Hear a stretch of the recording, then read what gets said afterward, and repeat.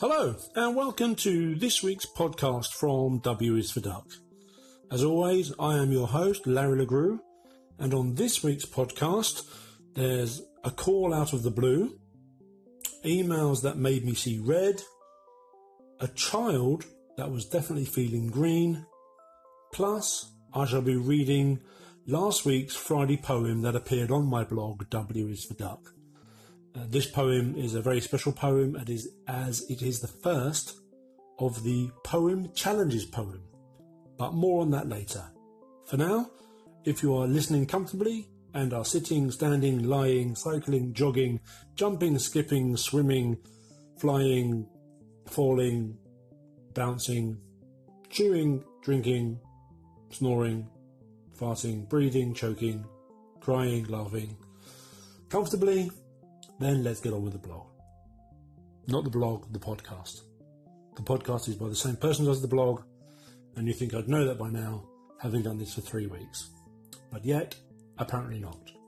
This is the podcast, and I'm going to get on with it.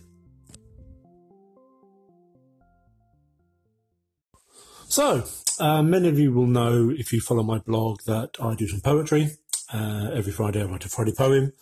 And a few months ago, I was lucky enough to be interviewed on 3 separate radio stations, all of which were talking about my blog, my poetry, my book that I've written, and my poetry writing service. One of those radio stations was BBC Radio Solent, and I popped along to their studios to be spoken to on their breakfast show, Breakfast in Dorset, about my poetry. The producer of the show asked me to write a poem about the members of the breakfast show team. He gave me one line or a couple of lines about each person, and I expanded on the information given and wrote a comical poem about the team. And that's pretty much the MO of my poem writing service. People want me to write a poem for somebody. I ask for some information about the person who's going to receive the poem, thoughts, memories, nicknames, especially if the poem is going to be given from somebody else, and the person who has commissioned the poem, I ask to find out what the person receiving the poem means to the person who's commissioned it.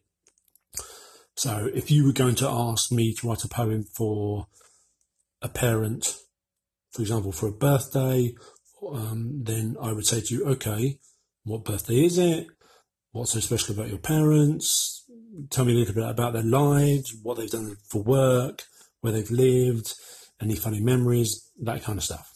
So I did all that, and I spoke about that on the radio show. And yeah, it was really good. Got me some, good exposure, got my name out in there in the wider world, and, I thought nothing more of it. Well, a couple of days ago, I got a phone call out of the blue from the host of the breakfast show, a guy called Steve Harris, and he was calling to find out if I would meet up with him in a couple of weeks to help him write the BBC Radio Solent Christmas song for 2018. That's a massive honour and privilege, and it's I think it's recognition of the talent that they've seen in me, and I'm really looking forward to it. I have written a Christmas poem before. If you go onto Amazon and look for my book, The Friday Poems Volume 1, you should be able to get an excerpt of the very first poem in that book, which is a Christmas poem called Brian the Vomiting Shepherd. Now, it doesn't sound very Christmassy, I admit, but the idea is that Brian was one of the shepherds who saw the angel Gabriel, but Brian suffered from constant and terrible nausea. It's a really good poem. It's one of my favourites. You'll have to check it out. If you go to Amazon, when you preview my book, you can see it there. So, call out the blue. Really great. I'm really looking forward to it, and I will, of course, keep you updated on my blog and this podcast as to how things go. I won't be able to give probably too much away, at least before Christmas, but I will, tell you what I can. So that was really, really good. What was really, really bad, well, not really, really bad, but quite annoying today, I got some emails. I work in an office and I email people all the time. And I'd sent an email to somebody chasing for some information. And on 2 occasions today, that person emailed me, but instead of starting the email with "Dear Lawrence," or "Dear Larry," well, I'm known as Lawrence at work, they started it with "Dear LeGroux." They used my surname in their greeting. Now, I don't know about you, but that struck me first time. It struck me strange, definitely off, but I put it down to perhaps they were new or inexperienced, and I didn't say anything. And then a few hours later, when the conversation picked up again, I got another email. "Dear LeGroux." And that's not right. That's rude. You don't direct somebody just by their surname, unless you're on, very good terms with them. I have a couple of friends who, would occasionally call me LeGroux, but that's fine. I'm happy with that. And they're both incredibly good looking. And one of them's a girl as well. So, I don't mind that. That's a joke, obviously. Not that she's a girl. She is a girl. That's not a joke. But yeah. Anyway, where was I? So, second email came in. "Dear LeGroux." I replied as politely as I can. I said, "By the way, I've noticed that you've emailed me a couple of times today and started your emails with "Dear LeGroux. You may not be aware, but that is actually my surname. And my first name is Lawrence, and that's what I prefer to be called by. Would it be possible for you to use that in future?" Obviously, I wanted to type, "What the blue thunder are you doing? Don't use my surname. Use my first name, you idiot." But that's against company email etiquette, so I wasn't allowed to do that. So I politely said, "Would you mind using my first name? It is the one I was given. Feel free to use it, to wear it out. So please do." And the person duly responded, 2 words, "Sorry, Lawrence." But the "Sorry, Lawrence" was typed into the subject field of the email. So it wasn't in the body. I didn't open the email and see an email, "Sorry, Lawrence." She just put it in the subject. So that's even more rude, or it continues the rudeness, a rudeness extension, if you would. I'm not sure where this is going to go. Hopefully not anywhere. But if it continues, I will have to maybe make a more formal complaint. People are strange. Who emails people with their surname, "Dear LeGroux"? Dear Mr. Surname, obviously, if you're writing to Mr. Surname. But "Dear Mr. LeGroux," if you don't know them, or Mr. So-and-so, Mr. So-and-so, Miss So-and-so, then use the surname, obviously. But if you know the first name, use the first name. Very strange. So, strange things that go bump in the night. Well, although on my example, things that go in the night. My daughter had a sleepover last weekend. Her best friend came over, and on the same day, my daughter went to a party, another friend's party. Had lots of cake and chocolates and crisps and fizzy pop, and ran about and bounced about and came back, was hyper excited, had the friend over for a sleepover, and in due course, vomited in the middle of the night. A famous moment where she walks into our room and says, "I've been sick," and it is everywhere. Me and my partner had to get up and clear it all up. My fiancée, God bless her, did most of the work, but I've had my own occasions where I've been kneeling on the floor, kneeling on the carpet at 1 a.m, wiping sick out of a carpet. And let me tell you, that is something they do not put in the contract when you start a new relationship. It's not in the handbook. There's no tutorial videos on YouTube. They never tell you what to expect. And as much as I love my children, it takes the edge off, I can tell you. So it's been a week of many colours. I feel a bit like Jason and his Technicolor week. My daughter certainly had a Technicolor yawn. It's all part of life's rich tapestry.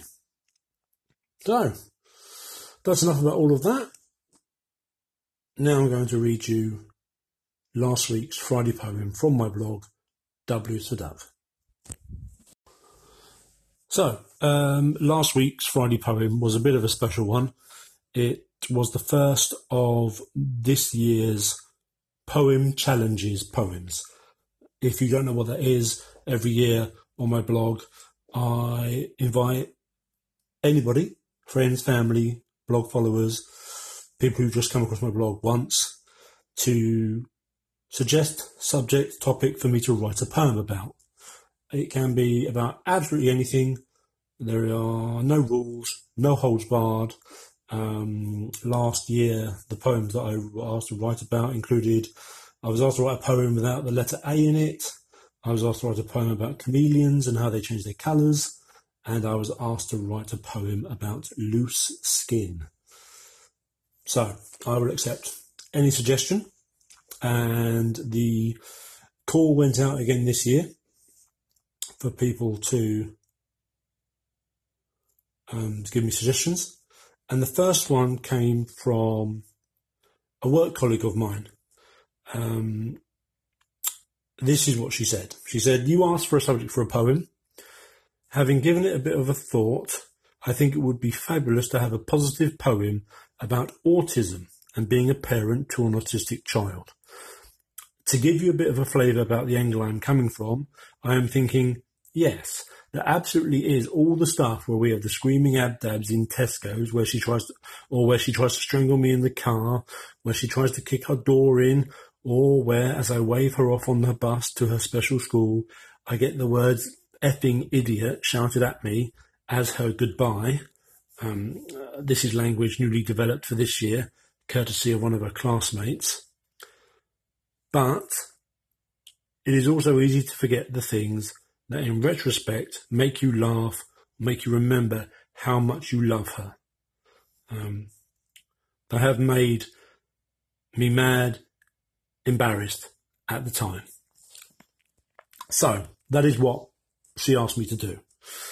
She gave me some brief examples, and I went away and I wrote the poem, which I called Amazingly Autistic.